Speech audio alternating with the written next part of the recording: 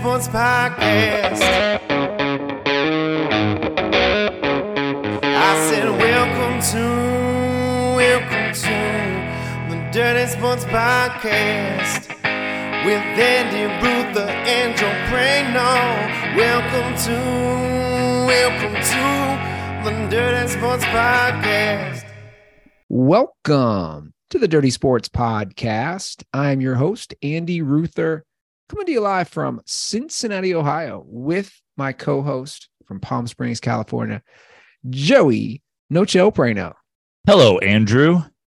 Happy post-Christmas. Happy Boxing Day. Is that a Canadian thing? Yeah. Canadians got some weird holidays. Yeah. Happy Boxing Day, everybody. That doesn't have anything to do with the actual sport, correct? No. And I don't even know if it has anything to do with getting rid of your boxes from yesterday. We talked about it on the Goose Comedy a few times with my former Hook of Canadian co-hosting. It has nothing to do with the boxer breed of dog, I assume, either. Right? It does not. Okay. It does not. All right. Well, yeah, here we are post Christmas. I mean, I'll be honest with Dirtballs. You know, I wanted another day off. Not that this is we're not laying bricks here. I understand that, but you know, it would have been nice to just ease into the quote unquote work schedule. So, Andy, you know, as I always say, we owe the Dirtballs nothing. We give them everything. I don't know why that wasn't a message that was sent my way. I would have been like, yeah, let's do it tomorrow. You know me, I'm easy. I'd been like, I'll take another day off. Well, I also know there's so much you can't do it at this point of the football season. There's just so much to talk about. Yeah, it would be if we had different picks on tonight's Monday Night Football game, I might have said, let's push it to tomorrow so that we could see who's going into week 16 with the lead. No more of this going against my gut. That's all I'm going to say about that. If I have major issues and ran about Zach Wilson for 2 straight minutes and then pick the Jets, I'm clearly not listening to my own self. So no more like, fuck it, the Broncos. And I'm not making excuses. I buried my own grave right now to be tied with you. I would say for starters, since those are the two that you brought up, just and this is a free gift for you from me for the last 2 weeks of the season. Stop picking bottom 3 in the league quarterbacks named Wilson. Stop picking guys who arguably should not be in the NFL named Wilson. Yeah, no, I agree. And we can start there. For the record, let's go back to that Jets game. I would say that Thursday night game for me, just as a viewer, was one of the just oddest games between how poorly they played offensively and the crowd just, have you ever seen a guy hated who was just drafted? That's why it's important. Like, you're a New York guy. You understand how the New York crowd can be. But dude, he was just drafted. It's done, Joe. He's done. His days playing for the Jets, there's no returning already. And the Zach Wilson story is Zach Wilson. There's really, he's very much a guy who showed no NFL ability in college. It was totally this like pro day boner and this whatever. And to be fair, obviously, Trevor Lawrence went 1, and you've got to pick. You need a quarter. Like, they would have loved to be able to pick Trevor Lawrence. Of course, I think Adam Gase, had a 2-game win streak or something like that at the end of the season to move them out of that spot because the Jets are the Jets. But I tweeted it. And I actually believe it. If Sam Darnold were the Jets quarterback, they'd be the 5 seed. Like, the Jets have a good enough defense and a good enough game plan that they really don't need somebody who's anything more than just competent. Sure.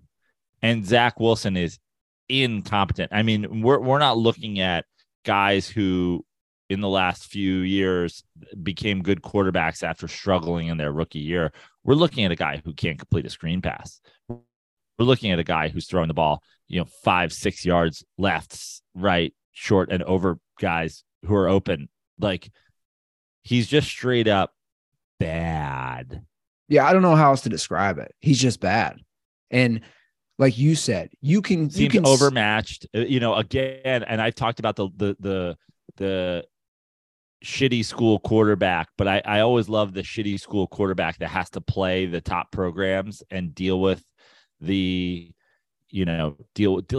play in the SEC, but not on the great team. So you're dealing with edge rushers you're going to be facing in the league. You're dealing with crazy, good defensive schemes. Like, what are you doing in the Mountain West or the WAC or wherever? And God knows that BYU plays football. Well, that's the just thing. In a very non-defensive conference, always been. I mean, Steve Young's the single BYU quarterback that ever worked out, despite having tons of them through the years who were like, look at this guy's statistics. Yeah. But the thing about Zach Wilson, which is really interesting, he played 3 years. He only really had one great year. You know what I'm saying? Like, that's the thing. Like, I don't know. For me, and I could be wrong, I would love actually to see the numbers on this. Guys who've had like one really good year, I don't know how often they turn out. Like, even Burrow. Okay, so Burrow had a record-breaking year. The year before that, he was pretty good. Like, he wasn't terrible. He wasn't great. My point is, Zach Wilson, pull up his numbers, man. 12 touchdowns, 11 touchdowns, 33 touchdowns. Yeah. My point is 1,500 yards, 2,300 yards, about 3,700 yards. It's like he didn't put up insane numbers. And I know some of these guys don't. Like Justin Herbert, I don't have his numbers on top of my head. I know Justin Herbert was a big upside type of guy, which I guess is what they were saying Zach Wilson would be. But the Jets, dude, sometimes but sometimes just the eye test on the base level alone is where you got to start. Justin Herbert is that bigger, stronger, more of an arm, like everything. Like the eye test alone. If you were casting a movie and you were like, we need a hot up and coming fucking quarterback, you would cast Justin Herbert. Sure. You'd cast Zach Wilson as the douche rival quarterback from the other school whose team doesn't let black kids play. Like, you'd cast him as the villain. Sure. But on some of those throws, right, particularly that last game against the Jags, he's just chucking it. And I know the announcers even said that. He's going back there and he's saying, I'm going to roll to my right. I'm going to chuck it across field. I hope somebody catches it. Just chucking it like backyard football. They gave up 19 points. You know what I'm saying? Like, it's not like the D didn't play their best game. But if I asked you for any team, the D didn't play their best game, but they gave up one touchdown. That's what I'm saying. They give up. I mean, you have a offense / quarterback problem if your team's giving up one touchdown, and you're also kind of getting blown out. There's not kind of. They were never in that game ever. Right. The crowd went absolutely nuts when they yanked him. It's done, and I don't know where he goes. Like, this is such a quick downfall. And it's funny that you brought up, and obviously we'll get to Russell Wilson. Like, the two Wilsons, I've never seen where you're like, I don't know where this guy goes. Like you said, normally you're like, hey, there's some shades of you could be something. Zach Wilson's like, I'm easily the worst quarterback in the NFL. And Russell Wilson was like, hold my non-alcoholic red wine that I drink at church with communion.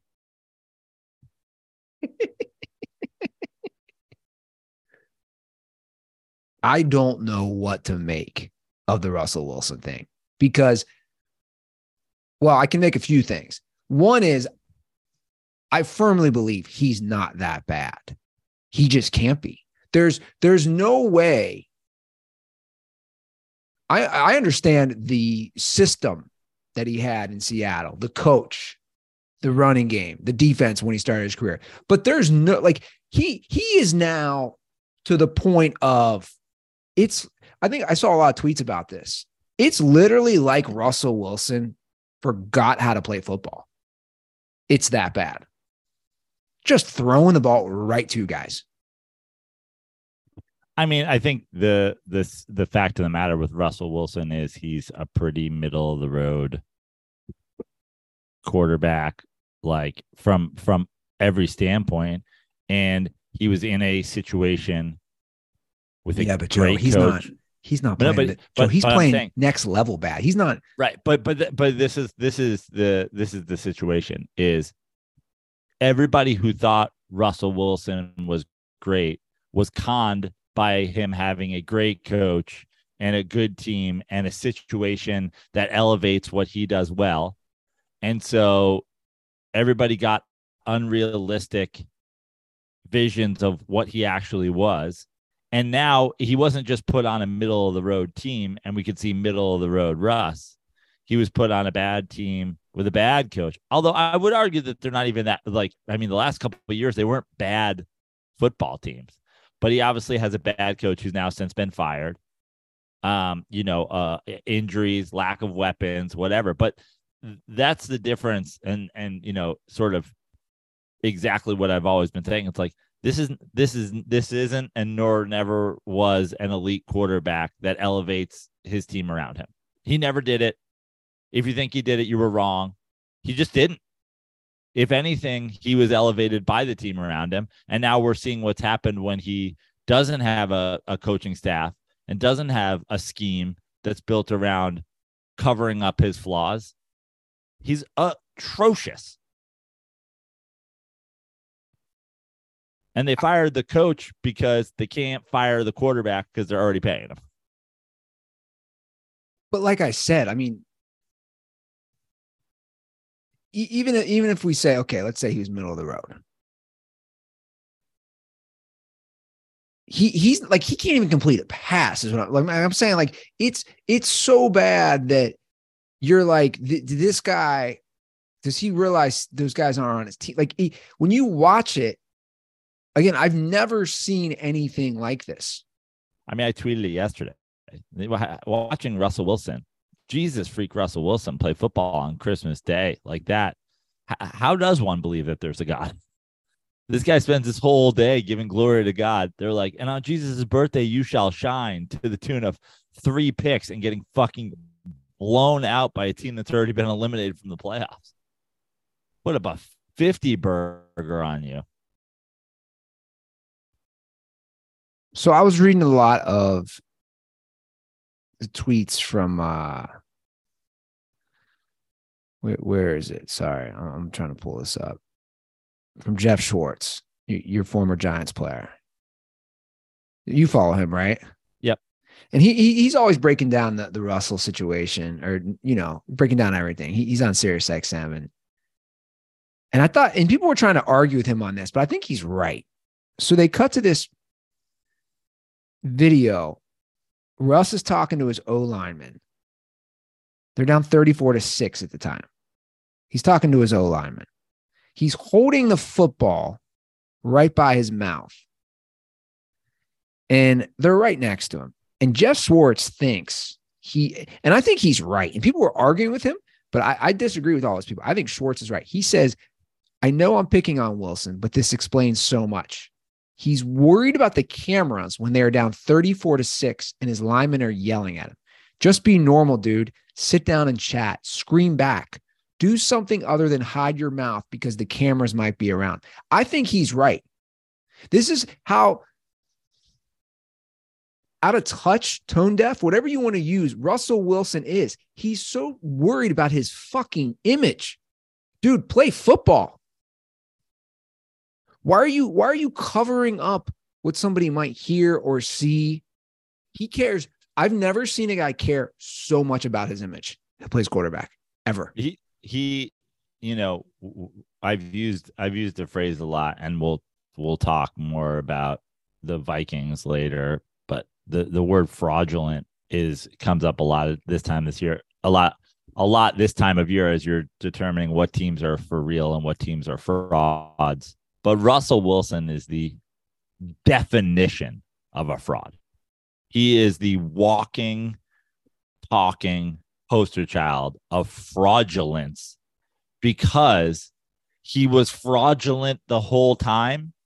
And then he bought into his fraudulence and thought he was a star and was demanding the let Russ cook and the whole thing. And then he gets his money and he gets his new team. And then he's fraudulenting his image all off season. And then he's fraudulent in his play on when a team isn't built solely to cover his fraudulence. He is the walking definition of fraud. And from a play standpoint, from a personality standpoint, from a way he treats his teammates standpoint, from a relationship with his coach standpoint, it's the epitome of fraudulent. And in the NFL, especially, nothing is going to make the guys who are going out there and blocking for you hate you more than you being fraudulent in the face.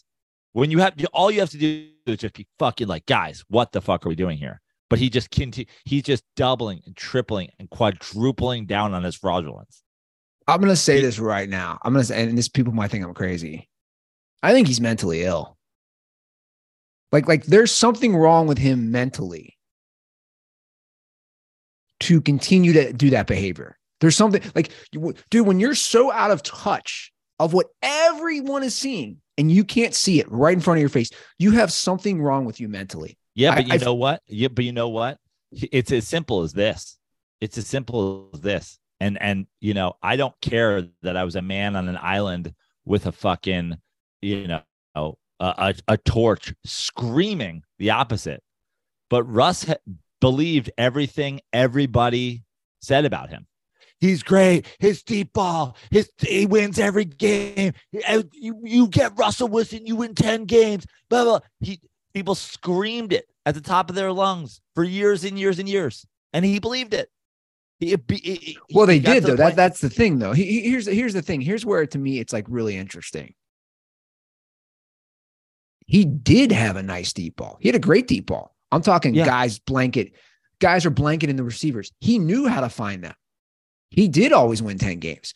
That's what's crazy. But it turns out it didn't have anything to do with Russell Wilson because the Seahawks are going to win 9 games and now the Broncos are going to win 4. But see, this is what I think. I think, again, I've said this all. I think it's somewhere in between. I think he's somewhere in. I think at its core. You're right. He is somewhere in between. He's a middle of the road, 17th best quarterback in football. I think we'll see. Like, I don't know. Like, obviously he's gonna be their quarterback next year, and I'll be curious. Like, I'm really curious how this plays out. But like I said, I think he's got something mentally. His mental state is so lost. He has the worst team around him. I've never seen a team because he doesn't have friends. This is what's obvious. People who don't have true friends, a buddy to pull them aside, a family member to pull them aside. This is what happens. Sometimes you have to just keep it real with somebody, right? No one's keeping it real with him. And here's what I think. And I think his wife. Guys were keeping it real with him. And they chose Russell Wilson over them in Seattle. And that is how we got here. To me, it's almost like he surrounded himself in some sort of Scientology cult, including Ciara. Because she's all in on this. And obviously she's a pop star. And it's like, I almost feel like he brainwashed her. He's not smart enough to brainwash anybody. The whole thing is nuts.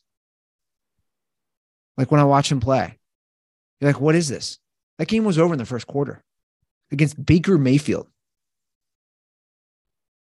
And both Wilsons have something in common, to bring it back to the both Wilsons. When you've lost your teammates, God damn it, Roscoe. I'm going to have to let him out. I don't know what's going on. I hate to do this. He just keeps looking at me. Maybe I shouldn't have given him turkey bacon. when you've lost your teammates, you can't return from that. Like Zach Wilson lost that entire team. They hate him. Russell Wilson's already lost this entire team. And clearly everybody else hated him in Seattle. Like, people don't like you, bro. What else do they have in common? They're Jesus freak dipshits. If you can't look at yourself and say, hey, man, why do people not like me? There's no accountability. They should start their own buddy comedy. Yeah. Their own little sitcom. Although that'd be the most boring, uninteresting sitcom ever. Wilson and Wilson. I mean, what would the premise even be? I don't know. Them taking a road trip to Jerusalem to try to get back to their to find their Lord and Savior, to see if he can give them their magical football powers again. Yeah, but Zach Wilson's Mormon, so he's not going to Jerusalem. I mean, they still believe they're Jesus Christ people, aren't they? Yeah, but I don't fully really understand it. Is this going to be awful if I have to pop out for a minute? I know we're live on YouTube. No, I mean, what is pop out for him? What are you gonna do? Just let Roscoe where?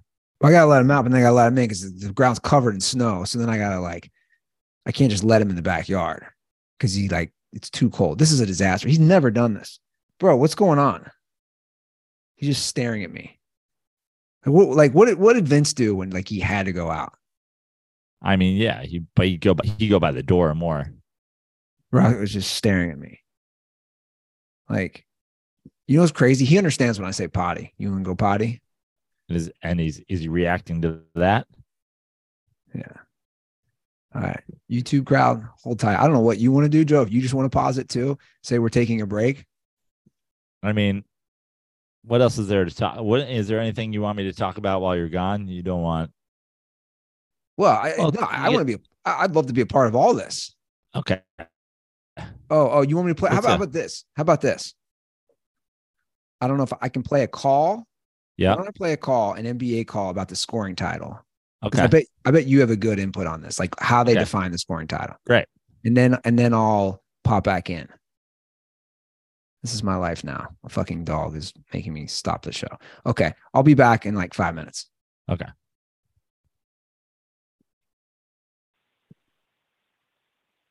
Hey, Joe and Andy, it's Mark. I had a question about the NBA.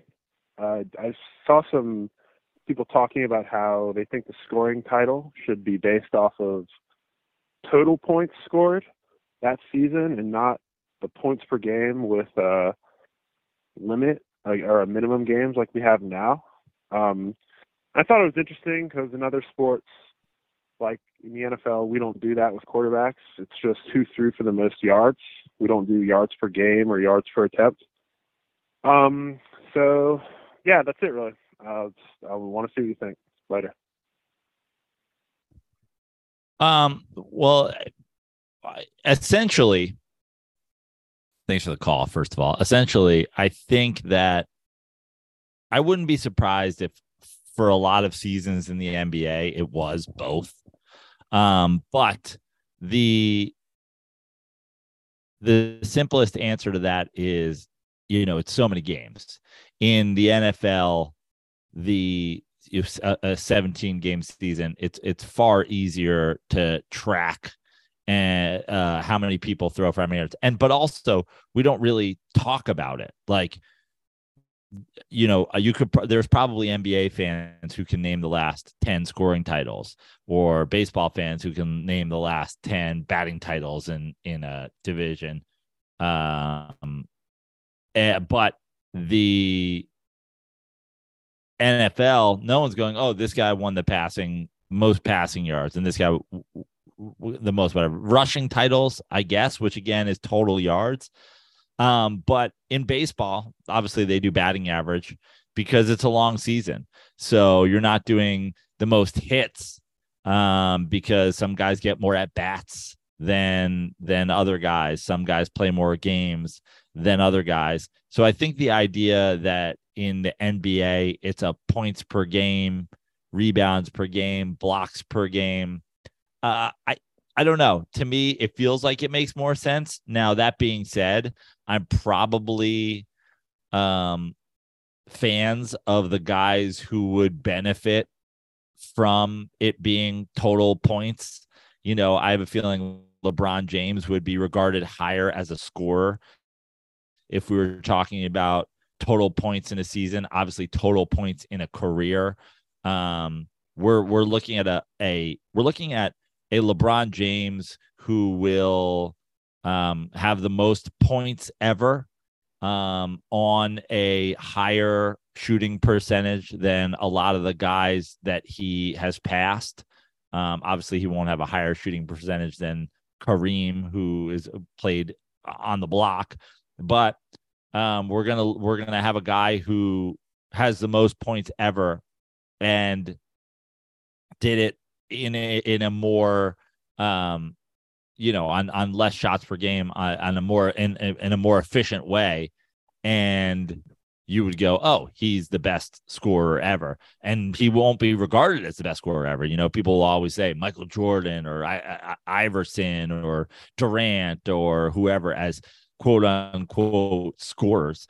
So like in some way I agree with you, because I think that would the guys that I think are actually better players would probably benefit from it being talked about that way. But in the NBA, in terms of the conversation year in and year out, it seems easier to say the scoring title is coming down to James Harden at 30 points a game versus, whoever at 29, as opposed to, oh, we've got 4,517 points for this guy. And it just seems like it's an easier method to track and easier method to discuss year in and year out who is quote unquote the league's leading scorer.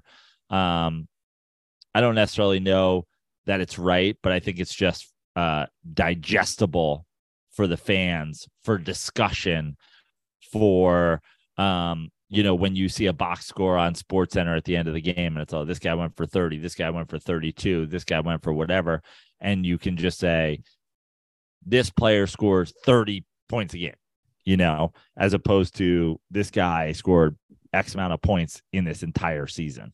So I just think it's probably for that purpose and that purpose alone, even though I, in some ways, agree with, I think that they're correct in doing it that way for the reasons that it serves. But also I think I agree with you in terms of the fact that we would probably regard players that deserve more accolades as scorers more if we were talking about totals. Thanks for taking over, Joe. Oh, yeah. Is there ever been a more bitch perfectly moment? Timed, Andy. I mean, yeah. Has there ever been a more bitch moment in my life than letting your dog out? I would argue 30 or 40 that I know of. I mean, you just let your dog out, man. Well, yeah, he had, and he did. He shit. He had to shit. I just was like, no way he's gonna hold this for the next 90 minutes. He would never shit in the house, but yeah. Not a bitch move, honestly. Okay. Just, your dog got to shit. It's all good. Well, it's just so we got hit with like snow here, and he's such, how this is with the small dog, like his paw, it gets stuck and it's too cold. It's not like a bigger dog that can just walk through it. He loves the snow, and then it froze. We got like 8 inches, and then it was all, in the negatives temperature. So the poor guy is just like, even there, I gotta like get the snow off his fur, but whatever. Here we are. I'm sure you did a great explanation of how they do the NBA scoring title. Yeah, I think I did. And that's our NBA talk for the next 2 months. Well, I was going to say, that's kind of the thing that sucks about there was something. It would have been nice if Christmas Eve fell on a Sunday, and Christmas Day was on a Monday. I agree. I didn't. It was nice to have Christmas Eve football, but it was annoying to have Christmas Day football and basketball. Basketball, we've talked about it. Christmas Day is the unofficial start of basketball season, and I remember there was a time before you essentially stopped watching baseball or basketball where we would have an NBA preview episode right around Christmas. It was the annual Dirty Sports. We'd get Chris Wilde on to make fun of you or whatever, and we would do Christmas talk. But yesterday, it still does, to me as a big NBA fan, it does feel like the unofficial start of the season, and it sucked to have to share that with football. Well, and it's funny. I said that yesterday. I was like, look, I am obviously diehard NFL guy, but like, dude, at some point I need a break, guys. Like, I was kind of annoyed that Christmas fell on a Sunday, and then they were like, we're also going to take over Saturday. Because there's a point where I'm like, okay, I just want to watch Christmas shit, spend some quality time with people, some loved ones. It's like NFL. Like, the truth is, I didn't. You didn't watch a second of the NBA yesterday. No, I didn't. But I also only watched a quarter of that Rams game. Okay. And I watched none of the Bucks game. I watched none of it. I was like, dude, I'm not. I checked my phone occasionally to see the score, but it's like, guys, at some fucking point. But you did watch Dolphins Packers. I did watch Dolphins Packers. I'd like to talk about that game and the Dolphins in general. Yeah, let's go for it. It's just come up. We both of us were really skeptical of Tua since he came into the league and critical of him, and just saying, and I think rightly so, what has he done? I think, both of us on this show, and I've seen it in the conversations on social media, you criticized for our takes that we just have, and what are they based in, and I'll say it. We'll obviously talk about the Vikings against my Giants, but like, I've been accused of being biased against Kirk Cousins. Like, I don't have any bias. Like, what do I give a fuck? I don't give a shit. He's not on my team. But like, both of us kind of skeptical of Tua, because it's like, there was a weird Tua contingent that loved and believed and said he was going to be an MVP and all that stuff. And it's like, based on what? Based on what had he done in the NFL? And coming in and at some point for a while getting outplayed by Ryan Fitzpatrick, and at some point being sort of incompetent to the level where they were in sort of a Jets situation where they had a defense and they still weren't doing anything because he just couldn't complete passes and he couldn't, move the ball downfield. And then this year he comes out, he has a great start to the season before obviously his brain injury. He comes back, he still plays well, but there is a moment in the season where he finally started. I mean, I was not getting into the point where I was about to say he was an elite quarterback by any means, but it was like, is he somebody that we can believe in as a competent? And if you remember that day on this podcast, I said, well, this is it. He goes and he plays the Niners in San Francisco. This is it. This is where you prove you're going against the best defense with the best pass rush with probably the defensive player of the year on the road. And I even said he doesn't have to necessarily win that game. He just has to go out and compete and be really good in that game and give them a chance. And since that day, they haven't won a game. Yeah. They haven't won a game since the day we said, here's his opportunity. Here's his chance to show us what he is. Because he's drawing me in. He's drawing me in. And now Joe, they haven't won a game since then. I don't know if you remember this, but we both said this after the Bills game. And I think some people looked at us like, you guys are being assholes. But we both specifically said, your September game doesn't mean shit. It doesn't. Your early NFL September game doesn't mean anything. The games that really matter, dude, look right now at the teams that are clicking, right? The Bills have won 6 in a row. The Bengals have won 5 in a row. The Chiefs have won a bunch. The point is, the good teams are playing good football right now. And conversely, and we'll get to him in a minute. Conversely, you know who's won 3 in a row? The Packers and Aaron Rodgers. So, like, good quarterbacks win in December. And I know. But also, the other thing is, like you're saying about this is, there's people keep pointing to this game or this game or this game or this game. And it's really, the NFL isn't about one game. It's absolutely about being great now with consistency. Correct. But also, honestly, this is all to get you into the playoffs. Really, none of it matters. Like, really, just the playoffs matter. Like, it doesn't matter. You can lose your one game that you lose a season. If you're the Eagles, can be to the Colts or it can be to the Chiefs. It doesn't matter. 15-1 is 15-1, or 15-2, whatever the case may be. Like, it doesn't matter who you're beating in the regular season and who you're losing to. It just matters, are you the best team in your division? Are you the 1 seed? Are you the 2 seed? Are you getting a home game? Are you those things matter. You're who you beat and who you don't beat doesn't matter nearly as much as, are you getting a bye? Do you have a home field in the wild card round? Will you have home field in the divisional round? Will you have home field in a conference championship game? Because really all that matters this is levels. It's like a video game. Like, you're on the opening level right now, and then you start getting into level 2's a playoff game, level 2's 2 playoff games. And it's just, the bottom line is, right now I'm judging teams solely.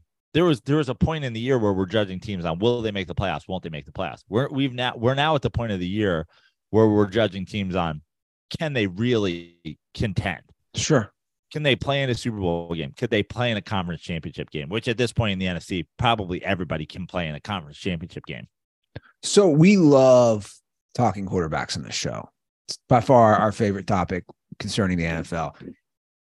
And when we discuss that, we have obviously so many different discussions. We go in so many different ways. But I want to bring up something particular when it comes to talking quarterbacks, and something that I don't know if we've really discussed before.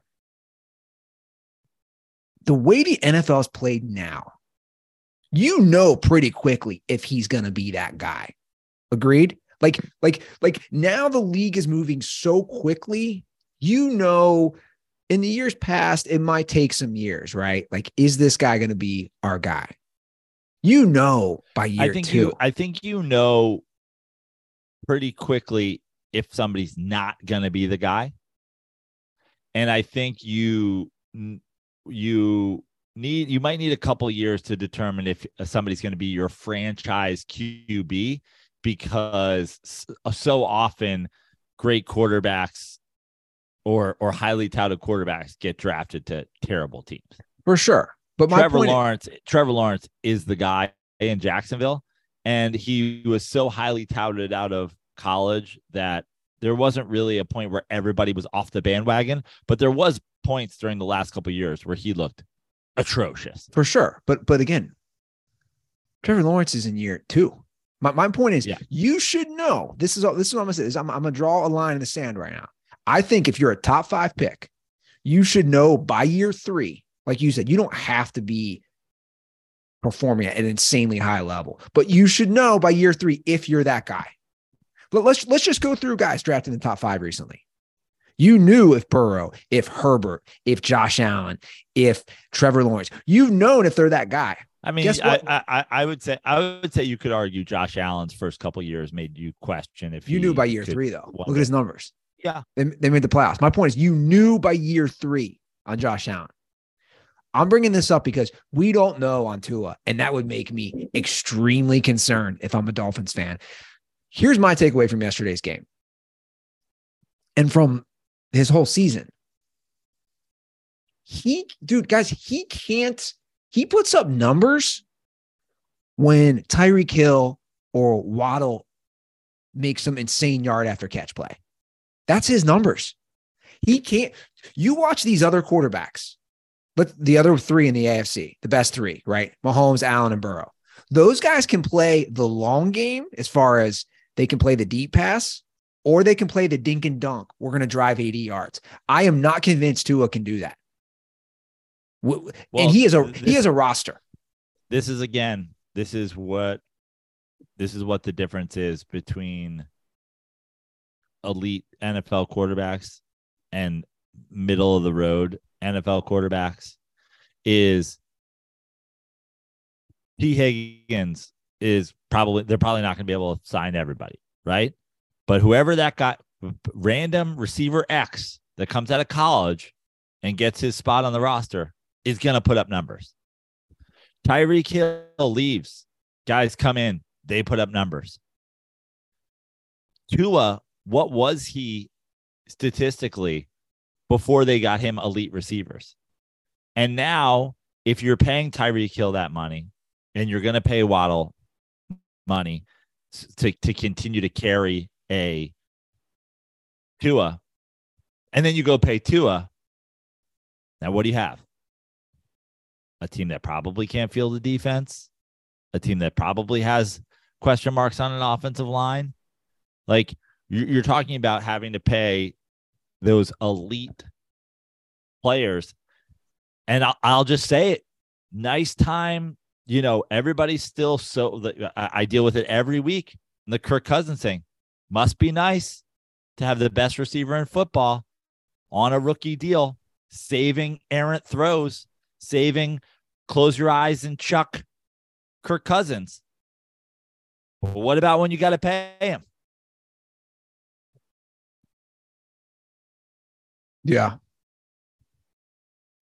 I just think when you have 3 fourth quarter interceptions and the level, or I should say the type of interceptions where he's throwing it right to the guy, right? So it's like, and I tweeted this out. This is literally what my girlfriend said. And for the background, my girlfriend, like, she'll be there with me watching games. Bless her heart. She doesn't know shit about football. She just doesn't. Like she knows enough, but like, let me put it this way. She's more hung up on the facial hair and the hair. Does this make sense? Like, she's watching a game and she's hung up on those things, the tattoos. Like, oh, that's interesting. Like, she doesn't know football. She said this verbatim while the Dolphins game was on. Do you think Tua's brain injury caused him to be colorblind and he can't see who he's throwing it to? That's how bad those passes were yesterday. Yeah. But it also led us to the greatest post-game interview of all time. I'm going to say it. Jair Alexander's post-game interview with Pam Oliver, who sounded drunk for the record, gave us one of the best post-game interviews, which I tweeted from Dirty Sports. It's basically a Key and Peele sketch in real life. The audio is not going to do it as much justice as the visual, so check it out on Twitter or our Instagram. But this is what Alexander said. Again, he had one of the interceptions on Tua. Walk us through that play. What happened and how'd you grab it? Oh, man, that's easy. Can you hear it? I'm just lining up. I seen number 10 motion over. A. Jones. Huh? I seen number 10 coming across the field. I said, oh, snap, he fast. So I bagged off. When I bagged off, I seen him coming. He ran right in front of me. I was like, wow, is he really overthrowing it? Huh? Took it down the sideline, turned over my guys, gave the football to a little kid wearing 23. I love it. Merry Christmas to you. I don't even have more to say. That was fantastic. If you celebrate it, Merry Christmas, go enjoy time with your family. We got to do it, baby. Pack is back. Amazing. All-time interview right there. The first thing that came to my brain, like, he was halfway through it, and I was like, oh, he owes some money to the surfer guy who got interviewed on the news that had to hit the lip. Like, I was like, I've never seen something that felt like the NFL's version of that same energy. I saw some people responding with that gif. Just describing what happened. Went up, hit the lip, came back down, just get pitted. So pitted. But you can tell in that interview, Alexander, again, he's like shocked. He's like, I saw the ball. Like, it was almost like, well, he's throwing it to me. He's overthrowing it like that. Okay. So a couple questions. This is, I think, a great discussion. Dolphins, Packers. I'll start with each. Do the Dolphins make the playoffs? No. I agree. Do the Packers make the playoffs? No. They got to win both and get a little help. I say no. I say yes. I think win both could happen, but they still need a little help because they need a Washington loss. And is that it? Would they get in over if they get into 9 wins? Do they get in over the Lions and over the Seahawks? I believe so. I could be wrong. So the Giants have a tiebreaker over the Commanders. The Giants also just need 1 win. The Giants with 9 wins are in because the Giants would be 9-7-1 and not 9-8. Correct. The Packers, Seahawks, and Lions already all have 8 losses. Okay. So they could right be now 9. The 3 of them could be 9-8. Right now, Seattle. Well, the Packers play the Lions. Right. So they both can't be 9-8. No. So right now, Seattle wins a tiebreak over Green Bay.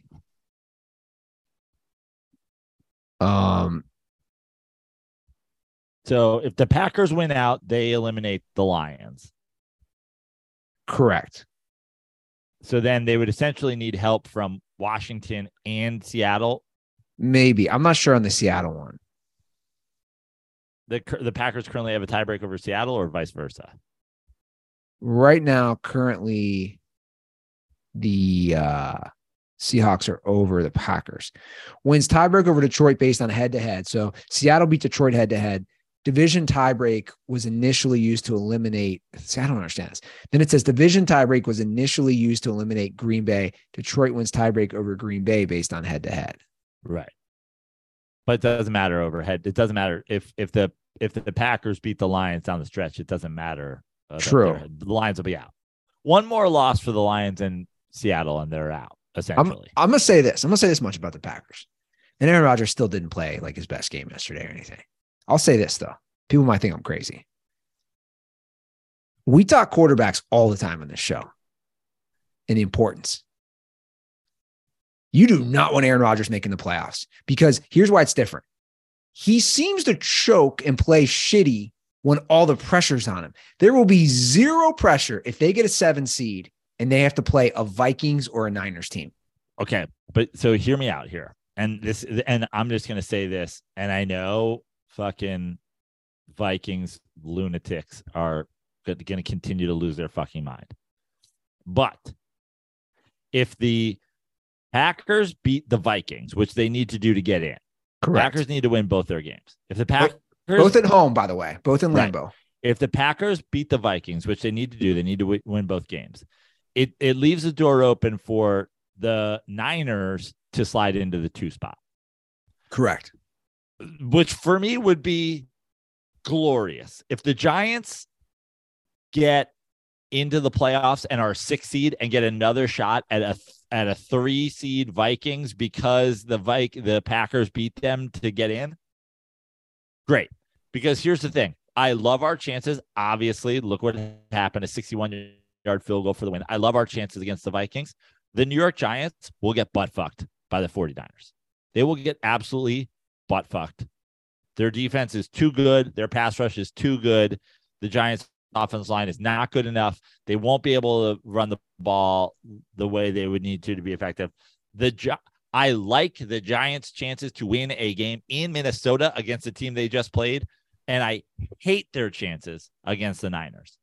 That being said, I feel the same way about the Packers. If the Packers get in, they have to beat the Vikings, but beating the Vikings would probably mean the Vikings falling to 3, and then the Packers getting in as a 7 seed and having to play the Niners, they'll get murdered. Meanwhile, if the Packers could somehow play the Vikings, they'll win the game. I don't agree there. I don't think here's the thing. Maybe I'm still drinking the Aaron Rodgers Kool-Aid too much. This is what I think. If the Packers get in as a 7 and have to play San Francisco, suddenly you have Brock Purdy's first playoff game. There's going to be pressure there at home. Aaron Rodgers, again, he's got nothing to lose. If the Packers get boat raced, whatever, everybody's going to say, we saw that coming. I just think everybody tightens up in the playoffs, right? Aaron Rodgers himself does because they have all those good records and they're playing in Lambeau. I just don't think there's pressure. I know they have a good defense. I don't know, man. I don't like any of the 6-7 seeds potential 6-7 seeds chances against the Niners, but I love every potential 6-7 seeds chances against the Vikings. I gotcha. Vikings is, where's 12 and G? Put some respect on our name. The chances of kicking a 61-yard field goal in the same season where you recover a fumble in your own end zone with 3 seconds left in the game is 1 in 46 billion. But that's why we're the team of destiny. I don't think deep down Vikings fans really believe they have a chance. They do, Andy. They do. I fucking seen it. I live Who? it. I see it. Look at my mentions. They believe it. They believe in Kirk Cousins. They truly believe it. They believe they're good. They believe this is their Super Bowl season. They believe they're a team of destiny. Instead of looking at needing miracles, instead of looking at the fact that they needed literal miracles to beat a Giants team, to beat a Colts team, to beat a Bills team, instead of looking at the chances of 3 miracles happening in a season, they're looking at the miracles keep happening to us because we are a team of destiny. Kirk Cousins' father has blessed us at his super church. We are the chosen team.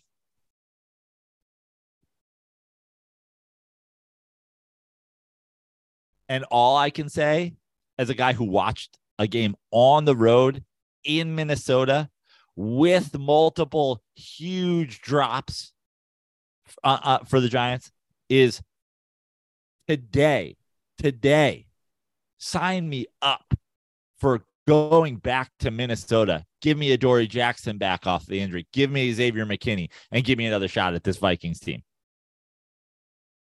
where hopefully our defensive coordinator will say, oh, not only does Kirk Cousins continue to suck against the blitz the way he's sucked against the blitz from the day he came into the NFL, but when he sucks against the blitz, he just chucks it to the single greatest receiver in football. So let's just strategize that if we're going to blitz, we're also going to take away his first and only read. The fraudulent Vikings. Yeah, I think this is 11-0 Steelers a couple of years ago for sure. You know who I would not want to play in the playoffs? Who's that? The Jags. Yeah. Like, I'm really starting to buy in to the Jags because they're going to win that division, I think. The Titans just, dude, you're losing. I understand there was weather and, the game had to start late because this half the country just got destroyed by, like, dude, you can't lose at home to the Texans. You just can't. You can't. Their final game is against Jacksonville. I think the Jags win. And here's the thing. The Jags would get a 4 seed. Right. I wouldn't want to play them if I was anybody. And in fact, if it ended today and the Jags played Baltimore, I'd take the Jags straight up at home. I don't know, man. This year is crazy. I feel like something wild is going to happen in the playoffs that we didn't see. Well, I feel like here's my prediction for the playoffs. I feel like anything wild that happens in the AFC is going to happen early. And I'm not saying that there's not a chance a Chiefs or a Bengals or a Bills team can get upset. But I'm saying, and this isn't some major leap, I think it's the Chiefs, the Bills, or the Bengals that represent the AFC in the Super Bowl. Obviously not a big leap, but I think what we're in for is some sort of, you remember it from our childhood. We went through many years where teams, we go through a whole playoffs and really the Super Bowl happened the week before. Niners, Cowboys, or whoever. Niners, Giants, and then whichever team gets in just absolutely kicks the shit out of the other team. Like I think we're That's looking gonna at be a year. AFC, I think we're looking at a year where a 2-week break between Super Bowl. We're getting an old school 38-14 game was over. We're in for the commercials Super Bowl this year. I got you. Unless, of course, and obviously there's a chance that this could happen, unless, of course, the Niners sneak in with that defense, in which case, it probably doesn't get out of hand.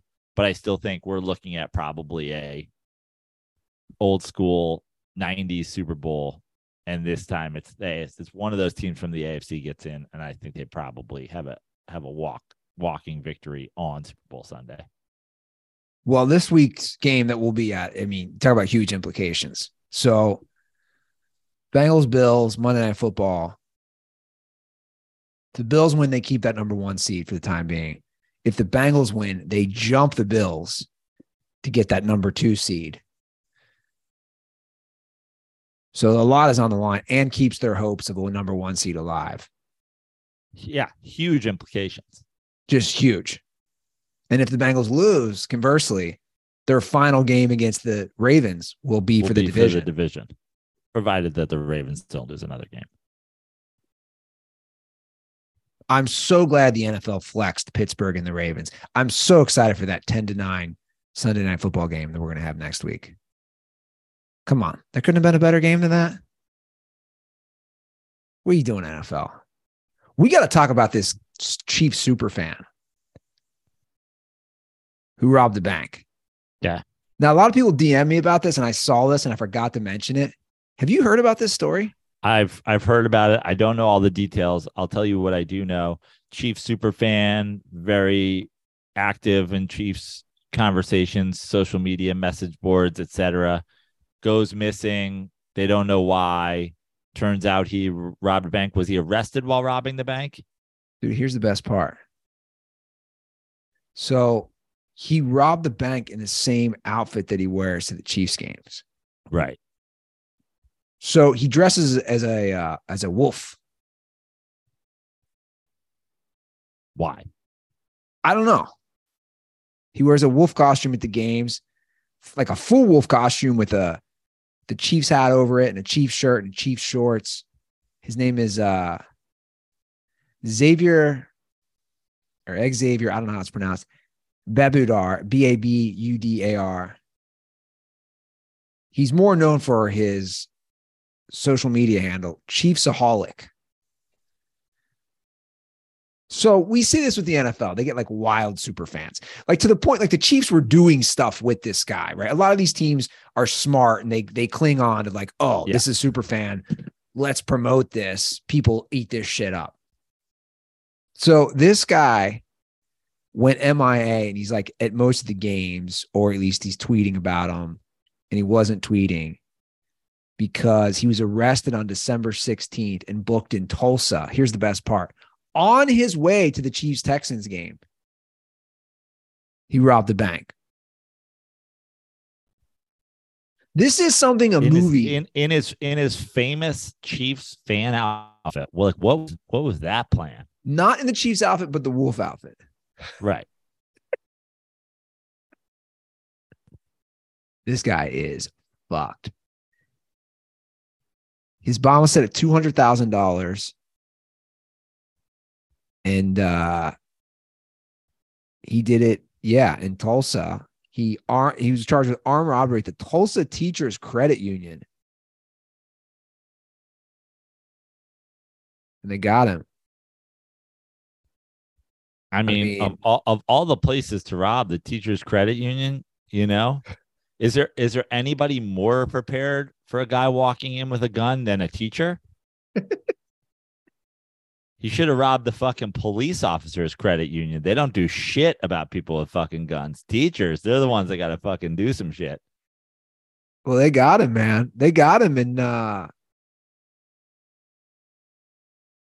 best part is last month on Twitter, he said, I make a good living. Plus, I hustle in private. House money I'm playing with, to be honest. That's a very Jameis 1 of 1 sounding tweet reply, right? Oh, wait, he wasn't wearing a mask? No.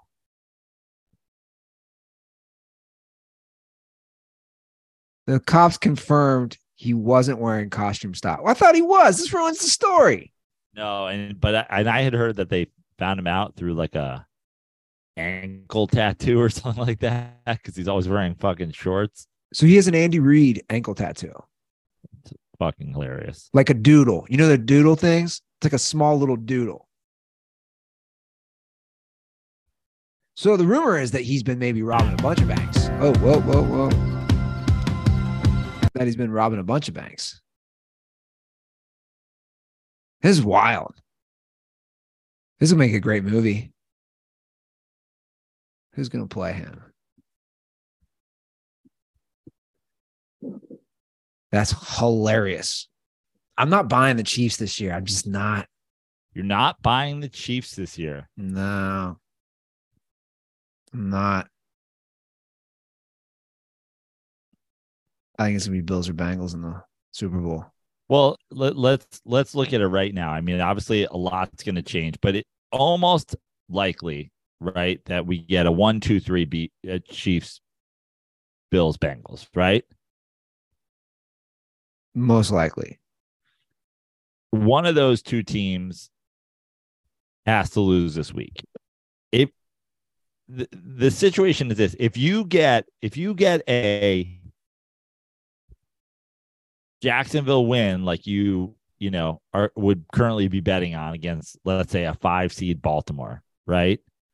I don't think either of us like the Chargers or Miami's chances against really Chiefs, Buffalo, Cincinnati. I think I did predict like a Chargers like upset, but like in Arrowhead, it's not happening. So you're looking at a 1-2-3-4 Buffalo, Kansas City, Cincinnati, Jacksonville round 2. I really think it's the team that just like doesn't have to play both of them. Like I think which would be the 1 seed. Right. So if the 1 seed if the Chiefs end up with a 1 seed, they get to play Jacksonville, and then you get to be at home in Arrowhead against a Buffalo or Cincinnati team that's coming off of what I can only imagine would be, potentially a second game in 3 weeks and blah, blah, blah, blah, blah. It just seems like that's to me what gives, I believe in them just as much as I believe in anybody else who gets the 1 seed. Yeah. It is crazy. Like we have a 3-headed monster.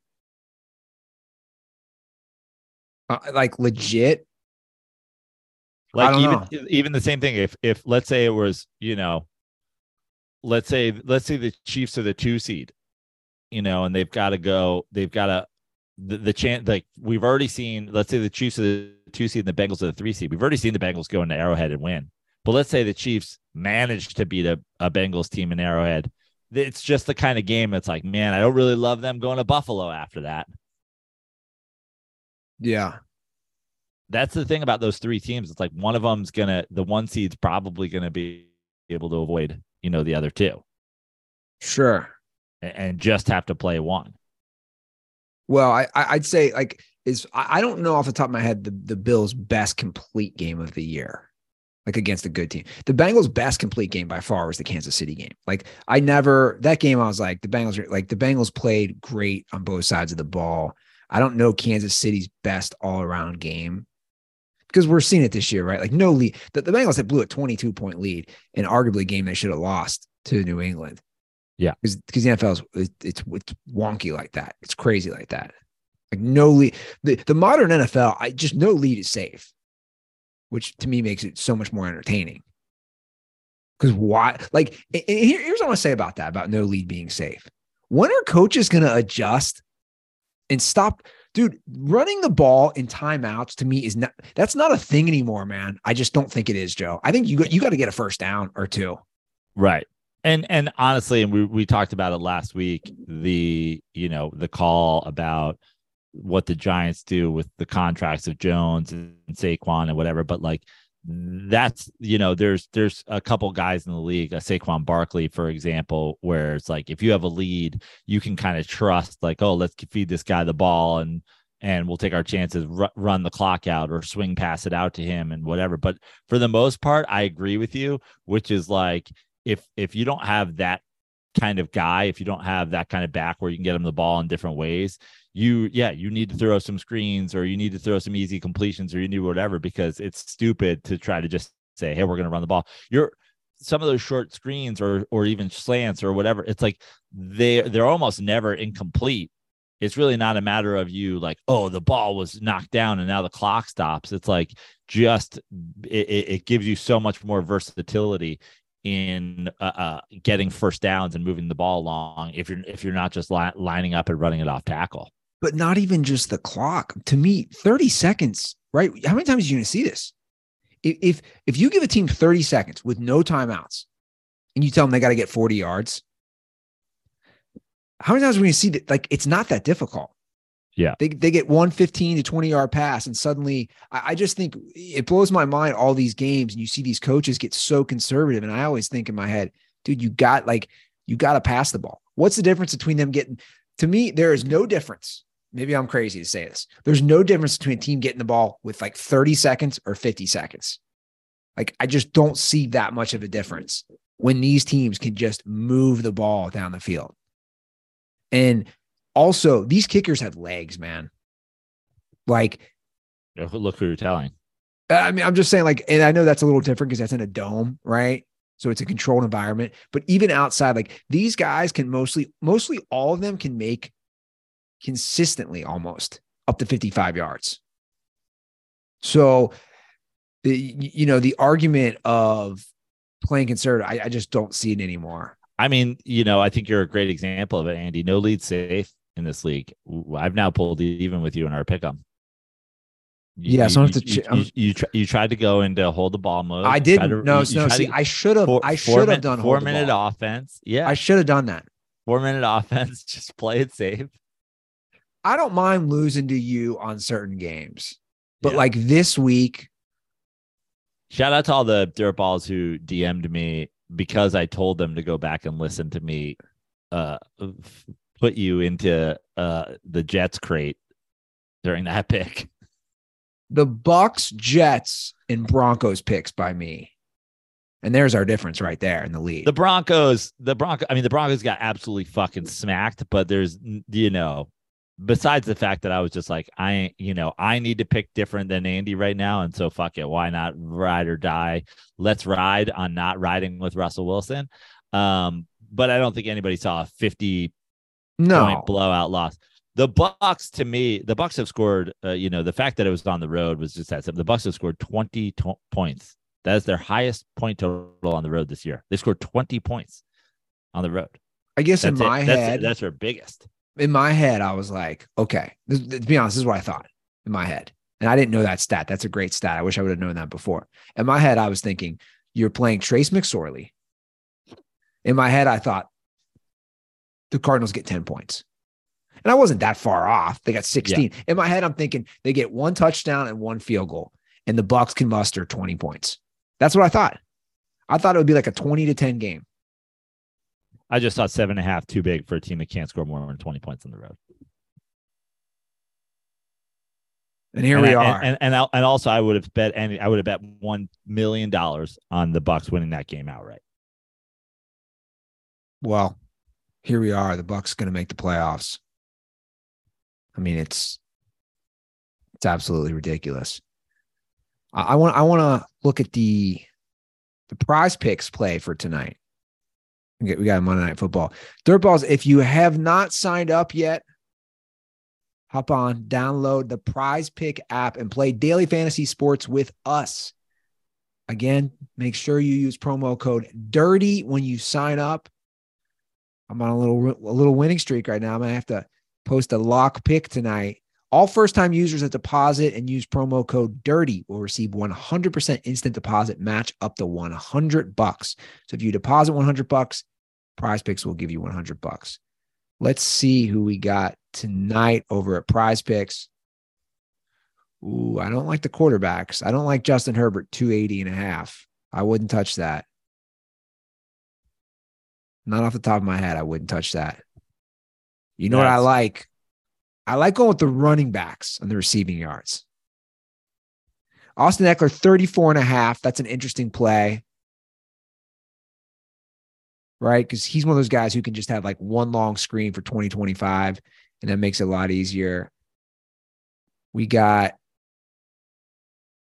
these are some interesting plays. Oh, you know what I like? I like the kickers. This is what I like.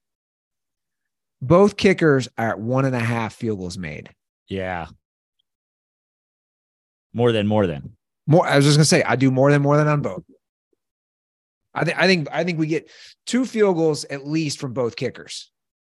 I think that I'm telling you, when you guys are on Prize Picks, this is one of the plays no one looks at, and I've won multiple times on this. Because normally they put the kickers at 1.5. Do more than on tonight's game. I do have a bone to pick with you, Joe. Oh boy, here we go. Yeah, I got a bone to pick with you. I don't even know where this is going to go. You're not going to see it coming. Okay, I'm ready. It's about your Christmas Eve tweet. Okay. So you tweeted. Are you a Christmas Eve family? Hold on. I want to read what you tweeted first. You tweeted on Christmas Eve, families who open presents on Christmas Eve are insane. Imagine if some people were like, in quotes, we eat our Thanksgiving turkey on Wednesday and insisted they were normal. Correct. That's a wild take, in my opinion. Let's discuss. Well, there's two. First of all, there's two different things. If you're like, hey, I do my Christmas with my family. This is our Christmas day. But on Christmas Eve, we go to our grandparents or whatever. That's what I want to discuss. You open some gifts there or whatever. I'm talking about there are families who open their gifts. There are families who do. Santa has come. Let's all sit around the tree and open our Christmas presents on Christmas Eve. But see, that's not clarified in the tweet. So here's what I want to say. We obviously growing up always did Christmas Day. I have 4 brothers, big family. Right. Congratulations. You're normal. Once everybody got insane. Once everybody got old enough and we knew Santa wasn't a thing. Spoiler alert for anybody out there who believes in Santa. We might have young dirtballs. Imagine if there's like some 10-year-old dirtballs like, what? Santa doesn't exist? Sorry, a fat guy does not climb down a chimney. Can you imagine if there's a guy who's like, and he's a cock. He likes all different things. Russell Wilson's a fraudulent piece of fucking trash. Santa's not real. So like my family, once we got to that point, because we used to always go out to the farm where my mom grew up. And then when my grandmother passed, then everybody started coming to my parents. So like Christmas Day, her side came. So my mom started doing, hey, we're going to open our presents on Christmas Eve. And then that continued. Also listen, Andy, you know, you have 4 brothers. If you guys all got together on Christmas Eve and your brother gave you your gifts and you gave your brother your gifts because on Christmas Day, they're going to his their own wife's family's house. But I'm talking about the kids at Christmas and the Christmas. I got you. Morning, Christmas. So you're talking all the gifts. The gifts. Everybody sits around. There's a big garbage bag for all the paper. I got you. The whole thing. We're doing Christmas. I got you. If you do that on Christmas Eve, you're insane. And the here's the reason. I get it. The reason that you're insane. The reason that you're insane is because the whole world's telling you you're insane, and you're like, no, that's the way to do it. It would be like. I agree. Again, my tweet is, imagine some guy coming in. He's like, no, we do all the stuff and we do all the thing. We do it Wednesday, and you'd be like, what are you talking about? The whole world does it Thursday. There's a parade. There's football games. We're not weird. You're weird. And they're like, no. Wednesday. Some people do Wednesday. It's like, no, you're insane. I gotcha. No, okay, that makes sense. There's thousands of years of Christmas lore. Santa's not coming to some houses in the afternoon on Christmas Eve. You know what I mean? I gotcha. Stop. Don't be the family that opens shit on Christmas Eve. Well, I never even would have thought that. That's why I was confused. I was like, this tweet, I'm like, people are saying, like, people are telling their kids, hey, Santa came. There are some people who open their gifts in mass on Christmas Eve. I gotcha. With their own individual family. You know what I'm saying? Like, that's why I'm like, because when you have a lot of families involved, it's like, oh man. Okay. Yeah. I don't know, man. That's that like I would assume that's part of the fun, especially as parents, of the kids are in bed and they wake up Christmas morning. There's nothing, I'm sure it's exhausting, but there's got to be nothing like that. Was it you who said A Christmas Story is not like your top 10? Oh yeah, it's not. I watched A Christmas Story like all the way through like twice in my life. Don't need to see it. Never need to see it again. Wow. Honestly get angry at clips of it. There's the Zach Braff T-Mobile commercial where he's licking the pole. I'm like, really? We're doing this? Enough. Somebody asked me my top 5 Christmas movies the other day. Die Hard, Die Hard, Die Hard, Die Hard. No, I said Scrooged, The Ref, Elf. What else was on my list? Christmas Vacation. And what was my 5th spot? Home Alone. No, It's a Wonderful Life. No. Top five in terms of rewatchability, in terms of things I turn on every year. Scrooge is my number 1. The Ref's my number 2. I'd say Home Alone 3, Christmas Vacation 4, L5. Home Alone 3? Home Alone is my number 3 movie. Oh. No, It's a Wonderful Life. I watched that last night. I'm just saying I don't I have to admit, I have a lot of questions now. Like, I've watched it the last 2 years. George Bailey is the worst. I mean, I'm not saying I'm on Potter's side. Hear me out. George Bailey is the worst. He really is the worst businessman of all time. So people are getting houses. You're doing all this work. Like, there's a lot of work when you have to get a home loan, and it's a thorough, people know, like, it's a thorough process. He's not making any money off this. You're building entire subdivisions, like, dude, you're the worst businessman of all time. Like, I understand, like, all these companies are, and in fact, I'm gonna take it one step further. And I'm sure my girlfriend didn't like hearing this because she kept being like, what are you talking about? We're watching it last night, and I'm like, this is why the financial crisis happened. They were giving loans to people who should not have gotten loans. Like, George Bailey thinks, like, I understand those were big banks doing it that should not have been giving them to people, but like, that's kind of what he's doing. He's like, hey, you can't afford this house. George Bailey is the Broncos GM. George Bailey's absolutely doing the Russ deal. I like that. It's a great title for an episode too. Yeah, give them all the draft picks. Why not? $50 million. We'll extend him. And then I'll give him more draft picks. Who cares? Potter offers him $20,000 a year. Let me remind people who haven't seen it in a while. He offers him $20,000 a year after he had just told him he makes $45 a week. So Potter's offering him 10 times his salary. Think, Joe, if you could make 10 times what you make, like, that's a lot of money. And he's like, no, I can't do it. I don't know why I made it a 30s gangster. Take your offer somewhere else, see? Yeah, see, I'm not taking it. Oh, come on, Potter, I can't do that. Now I made a little Adam Sandler. Stop looking at me, Swan. Stop looking at me, Potter. Yeah, I was thinking about you, Teal, but then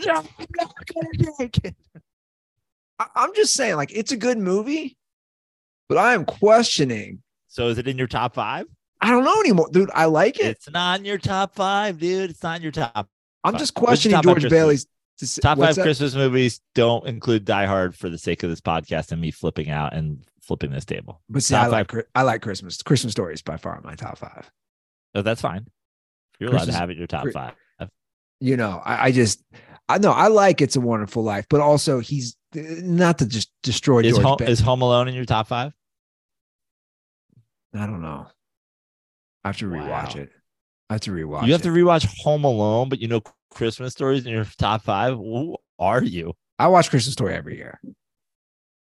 You should watch Home Alone every year. You probably watch Christmas Vacation every year. I'd have to rewatch Home Alone. Christmas more- Vacation's in your top 5. Yeah, for sure. One more thing about George Bailey, also about his questionable decision making. And I hate to just rake the guy over the coals, but come on, making sus decisions. He's given money like the actress, or I don't know her name, the actress who plays Violet, who's kind of like the town floozy. He's given her side money. I'm just saying, like, you're giving, it's not a good look, man. You're giving side money to a girl that is not even like your side piece. And your family's not exactly doing the best, but you're giving cash to Violet. Not a good look, bro. Like George Bailey, everyone says he's the great guy. He might be, but he's the worst decision maker when it comes to anything with any logical common sense. Therefore, George Bailey, episode 896, is the Broncos GM. Would that be John Elway? No, John Elway's gone. He's not making football decisions anymore. He's done. Yeah. Let's hop into a couple calls. I think these are mostly non-sports related. Great. We'll start with our buddy McKay down from Houston, who took us to the Astros game.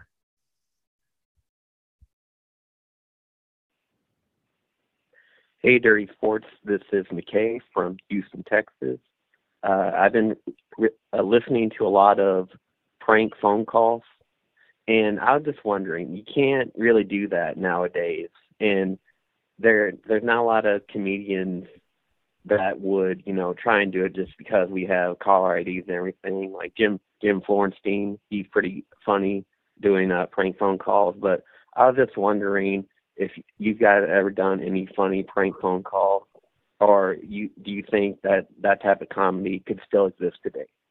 Have a great holidays and a happy new year, and stay dirty. Bye. I mean, are we doing this again? First of all, that comedy can still exist today. Second of all, you can still do prank phone calls. There's ways to mask your number. There's also just people will just answer their phones. Now they might call you back or whatever. I think people are less likely to answer like no caller ID these days. Oh man. But when you talk about prank phone calls, I mean, John and Mikey and myself, the prank phone, there's one specific guy that we would prank repeatedly, and I'm not even going to tell that story. That's going to have to be, you'll get it in person, because the guy may or may not have honestly killed himself over some of the things John was telling him to do on the guys that he was his doctor. He was telling him to, drink bleach for his cough and stuff like that. Anyway, that guy, Monroe Jackson, also claimed to have known who we were. And therefore he was like, I know who you are. You're the Puerto Ricans across the way. And then when we called him the next week, he's like, wait, I already shot you. And we were like, oh God. So there's a deep file with Monroe. John called him every day for a year and a half, every single day. But some of my favorite pranks, my favorite two pranks, and these are horrible. These were two go-tos that me and my brothers would do. One, you call somebody up and you go, and right when they answer, you just go, Mom, and then they tell you basically their son's name. You just go, Mom, and then your mom would have been like, Andy, are you okay? You're like, nah, Mom, I'm fucked up. Took a whole bunch of drugs. I'm stuck. I'm on the corner of 125th Street and Broadway in Harlem. I need you guys to come get me. And this would be before there was like cell phones or whatever. So they would just be like, stay where you are. We are coming right now. And you send these parents out into the night in search of their child who's probably at their friend's house or something like that. Unreal. And then the other one, this is horrible. John used to call people and go, I think I hit your dog. And they'd be like, what? He'd be like, I think I hit your dog. And they'd be like, oh my God, what? He's like, yeah, I'm calling the number from the caller. And they'd be like, is it a is it a golden retriever? John would always be like, I don't know. I got scared and I kicked it down a sewer drain. And people would. What? That was his line? Yeah. Kicked it down a sewer drain? One lady fucking lost it. One lady was like, oh, like whatever her dog's name was. Oh, Fido. Like fell to her knees, like the end of fucking Shawshank Redemption, and was like, Fido. And then all of a sudden you could hear the fucking collar, ting, ting, ting, and started like the dog came because it heard its name. Started like, she's like, oh, Fido, you're live. What are you doing? But John would call people all the time and go, I think I hit your dog. Or is it a poodle? You're like, I don't know. It's real bad. It's kind of a bloody pile of hair. So we used to prank call during sleepovers in grade school. Like that was a big thing, is we'd prank call. But we'd get out our school directory. And like Joe's saying, you guys remember, this is way before cell phones. This is prank calling the house. We weren't as savage as you guys. We'd prank call kids in our class. We'd prank call kids we knew. And the go-to, which is kind of fucked up, like it's not the worst, but it's still kind of funny, was that we would pose as other kids in the class and we'd be inviting them over for a sleepover the next night. That was a stupid go-to. You'd be like, hey, Brian, it's Jim. Hey, how you doing? Like, hey man, what are you doing tomorrow night? My mom's she's gonna order pizza and bring your sleeping bag. So for some reason, we thought that was so funny. Somebody showing up to somebody else's house ready for a sleepover and them knocking, like, what are you doing here? But my buddy, we did a very similar version, but obviously with a little more Prano stat. But we would call people from the directory. We would be in high school. We'd leave like a high school party, and we'd know who was still at the party.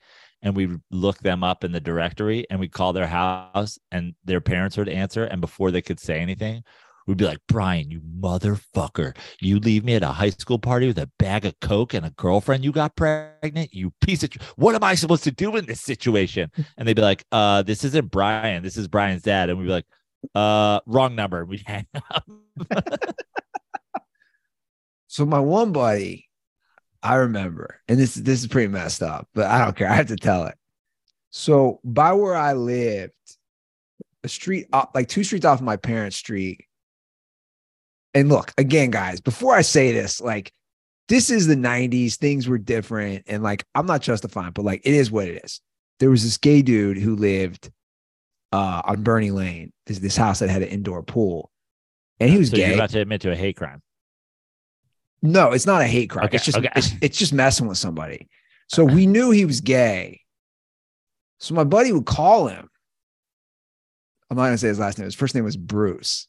And my buddy would do the most classic, like, effeminate, like, I was going to say the voice he do now would just be canceled. It'd be like a stereotypical gay guy. And my buddy would call him and he'd be like, Bruce, how are you? And here's the thing, the guy would never hang up ever. And he's probably in his 30s. He'd be like, who is this? And he'd be like, it's Brian. I met you and he'd pick out some gay bar from Cincinnati and he'd be like, I met you there this Saturday. And he'd be like, how'd you get my number? And he'd be like, you gave it to me. And here's the thing, this guy, one time, I'm not lying, he was on the phone with this guy for like 30 minutes. He kept being like, how'd you? And I'm thinking, I remember thinking like, dude, why are you not just hanging up? And he'd always call this Bruce guy. Every time you'd be like, how is he thinking this happened? Like, did he get loaded at this gay bar every Saturday? And he'd always mess with him. And this guy would always fall for it every single time. And like I said, he'd do the most effeminate, like stereotypical offensive gay voice. And this guy would always fall for it. Bruce. Fucking Bruce. They're not saying boo. They're saying Bruce. We also had a double line phone system. So we would call people and pair them and then mute ourselves out. And it would seem like they were calling each other. And I think I've told this on this show too. Yeah. We would call like Chinese restaurants, 2 different Chinese restaurants, and they'd think they were placing the order. And then it was wild. But we also, and I think I've told this story on the show. This is the craziest prank situation ever. So we had a friend. I won't name his name because I don't know the statute of limitations on this. He was a little older than us, but he was very like computer savvy. When the internet first became a thing, he would set up home networks.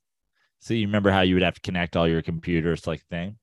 So we went over to Chevy Chase's house, who lived in our hometown, and he set up his home network. And when he was there, he downloaded Chevy Chase's digital Rolodex onto a disc, and he brought it home. And I swear to God, we literally had Chevy Chase's digital Rolodex.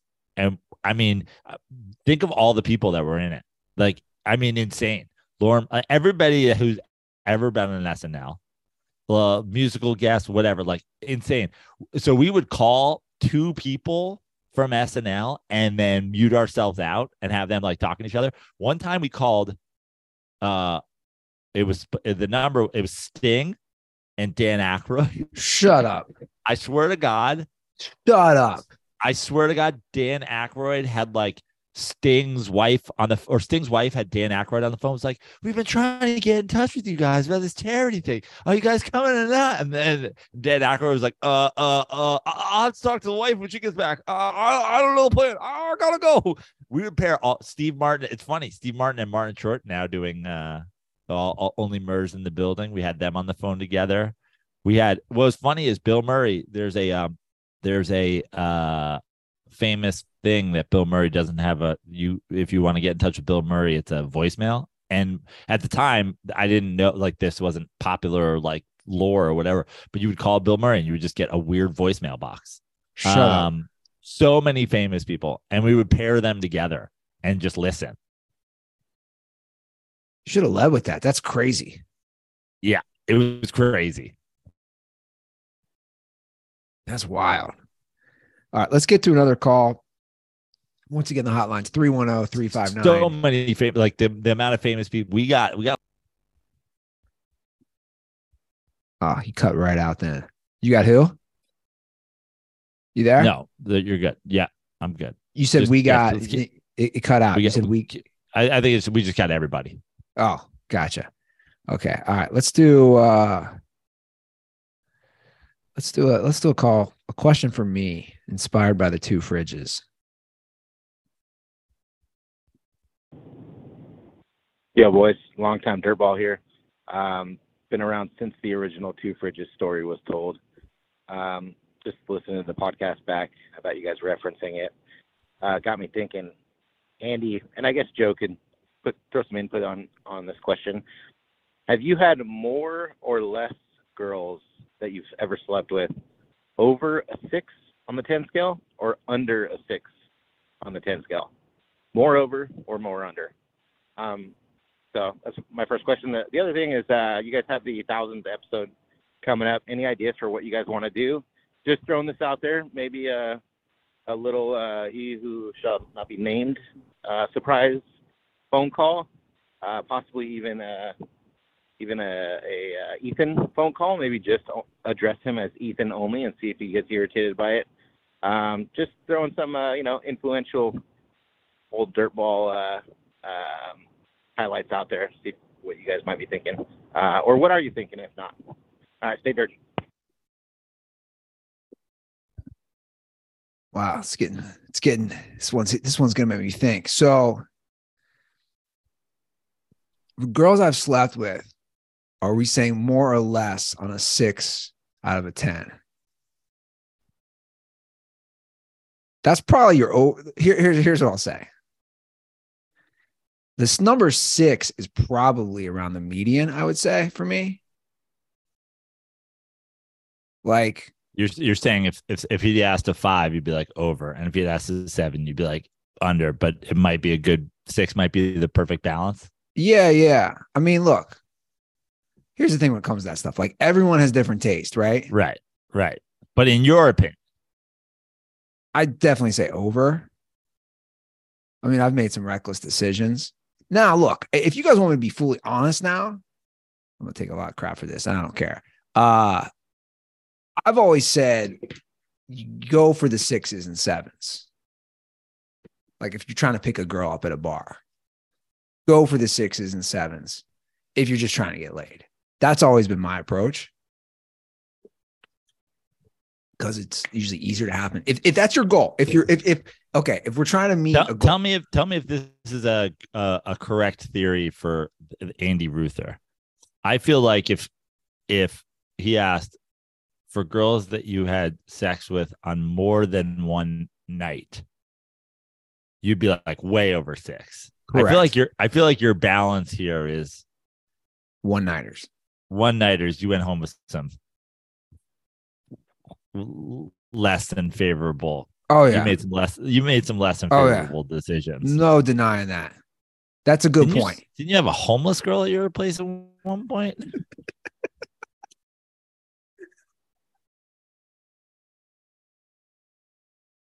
I think she was. I think she might have been homeless. I'm taking tons of shit at home tonight. 2 fridges, homeless. Yeah, I mean, let me ask you a question.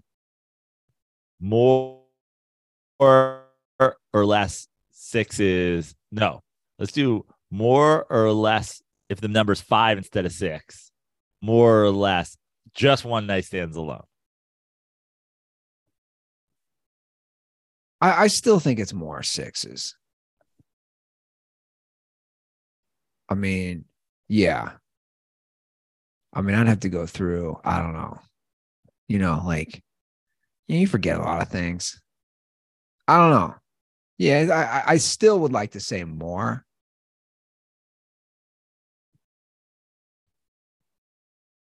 I mean, I don't know. It's funny. Like,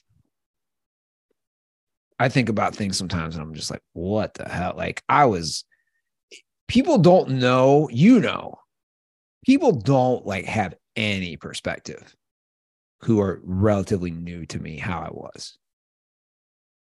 You know what I'm saying? Like, I had dinner with my girlfriend's 2 brothers and sister-in-law last week, like a nice little like Christmas dinner on like Tuesday. We went to like a nice restaurant. And like, it's funny, like they have no concept. It's so funny. Like they always forget I don't drink and it's not a big deal. They're just like, oh, we forgot. And like, my girlfriend Brittany was like, yeah, like you guys don't really know. And then I just kind of laugh. And then like, they saw the picture of me after the denting. And then it's like, holy shit. Like the famous one. Who hadn't seen that? My girlfriend's brothers and her sister-in-law. Got it. Does that make sense? Yeah. My girlfriend made that a Christmas ornament last year to roast me. She's got a good sense of humor. She literally turned that into a Christmas ornament, my face, to make fun of me. So like, she gets it, but like they saw that picture. And the funny thing is her brother's younger. Her brother's 25. And the first thing he said was like, face, let's talk about this outfit. He's like, you're wearing dad socks and dad shoes. And you're at the, like, what? He's like everything here is off. Like, what are you doing? Well, that's where the conversation is. Beauty's in the eye of the beholder in any given moment. I mean, there was one point where your girlfriend, there's a picture of you, Andy, where you were a 3. You got an eye patch on and dad socks. Like, oh yeah, no, for sure. I know, but you know what I'm saying? Like when people don't like, I'm not one to like, I'm not sitting here trying to hype up my wild days to, my girlfriend's brother. It's not like they want to hear that stuff. Cause it's like, right. I just know they don't, I'm not trying to toot my own horn, but it's like, they don't know how fucking nuts I could be like back in the day. And now you're sober wearing cat sweatshirts. Now I'm sober wearing cat sweatshirts, taking a break mid podcast to let a multi-poo out the backyard and then wiping his paws off because they're covered in snow. Yeah. For some people, you're 10, you're an adult. You got a house, you got a dog, you got to let outside in your Christmas sweater. And for some people, you're 2. The idea of you in a cat sweater and then you're taking your multi-poo out. They're like, this is disgusting.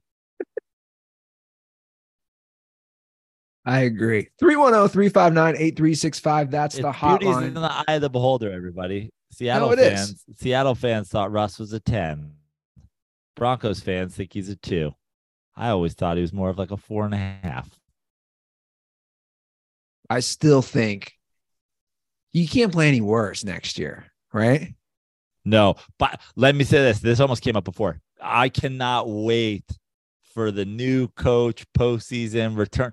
There's going to be so much return of Russ hype going into next year. Everybody's going to be like, but if Russ gets it right, I think we see the old Russ this year. But let me ask this, though. What if hypothetically he throws for 4,000 yards, 30 touchdowns, 10 interceptions next year, they win 10 games? What about it? Like then where do we have Russ? Well, the Kansas City Chiefs are still in the division. The Chargers are still in the division. The Broncos aren't winning 10 games next year. No, I know you can say, but what if? I'm just saying. Also, 10 games is the new, 11 games is the new 10 game. Okay, fair enough. But let me put it this way. Here's the thing. Does anybody out there want to make a wager on whether or not Russ wins another playoff game in his career? Or if so, our hotline is what, Andy? 310-359-8365. I might do a small bet on that. Yeah.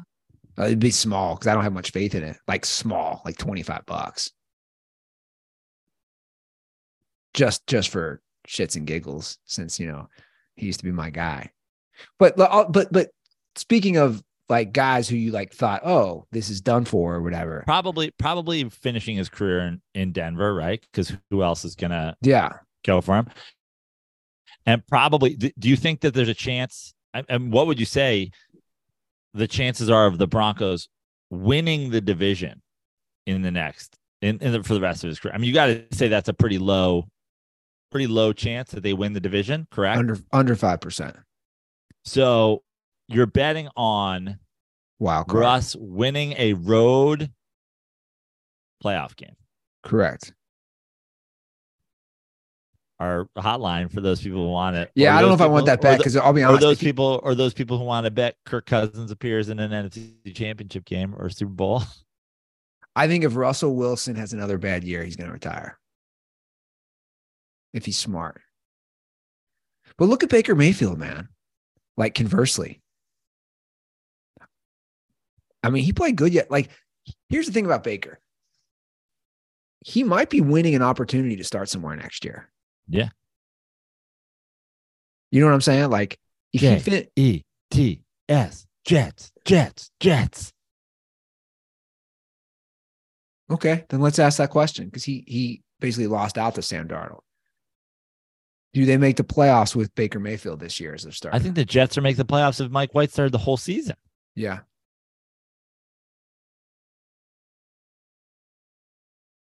I know. It's crazy. All right, guys, follow us on social. I think the Jets still have a very good chance of making the playoffs, correct?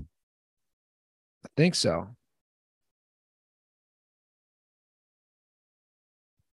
They'd have to win out. Yeah, they'd have to win out. It's complicated. Yeah. If the Chargers lose tonight, and I don't think they will. If the Chargers lose tonight, that thing gets really complicated. Yeah. Real fast. All right. Follow us on social at The Dirty Sports. I'm at Andy Ruther. Yo. I'm at Joe Prano on all social media except for Twitter, where I'm still at Fix Your Life. Come see a show. I'll be in Cincinnati with Andy and Randy and Jedediah for Bills Bengals. And from there, I'm off to New York. Keep your eye on my social media or at joeprano.com/shows for New York dates that I will hopefully be adding soon. After that, I'm in Vegas at the Comedy Cellar, Vegas. After that, I'm at Dead Crow in Wilmington, North Carolina. After that, I'm at Sketchfest in San Francisco. So all those and more on my social media and my website. Real quick, and I hope people didn't completely tune us out. Could Sean Payton fix Russell Wilson? I'll just say this. Sean, I am because they said he's putting. I don't know if you saw this. He's putting the team. They said where he coaches, he wants like the defensive coordinator handpicked. Like he wants a team. Sean Payton does? Yeah, that's what they're saying. I think Sean Payton is overrated. Okay. Could Sean Payton fix Russell Wilson? Sean Payton could make Russell Wilson better than he is, for sure. But I don't think Sean Payton. The bottom line to me. Are you saying the Russell Wilson statistical days, the 10, 11 wins, 3,800 passing yards, 33 touchdowns are done? Not necessarily, but what I think is, again, the statistics are nice, and the winning 10 games is nice and all that. But I just think Russell Wilson's career, in terms of I actually didn't think he had the potential, but people would argue that he did because he had done it before. But I think Russell Wilson's potential of leading a team deep into the NFL playoffs is gone. And the reason is, I think for the same reason we're in the situation that we are. I don't think Russell Wilson makes shitty receivers great. I don't think Russell Wilson is the guy who's going to sit back and be a game manager. And simply on the fact that he's getting paid $40 million or $50 million a year or whatever it is now. Like, you're not going to be able to build that kind of defense. What made Russell great is exactly what makes him not great now. He's expensive, and he's not an elite quarterback. Yeah. Well, I'll be curious who they hire. Obviously, Sean Payton is the one everybody seems to want to go after. All right. That's our show. You guys enjoy this week. Hopefully you get to spend some time off with the fam. We'll be back on Thursday, and then you'll be coming in town. Huge game. All right, guys. Have a great week. See you soon. And as always, stay dirty.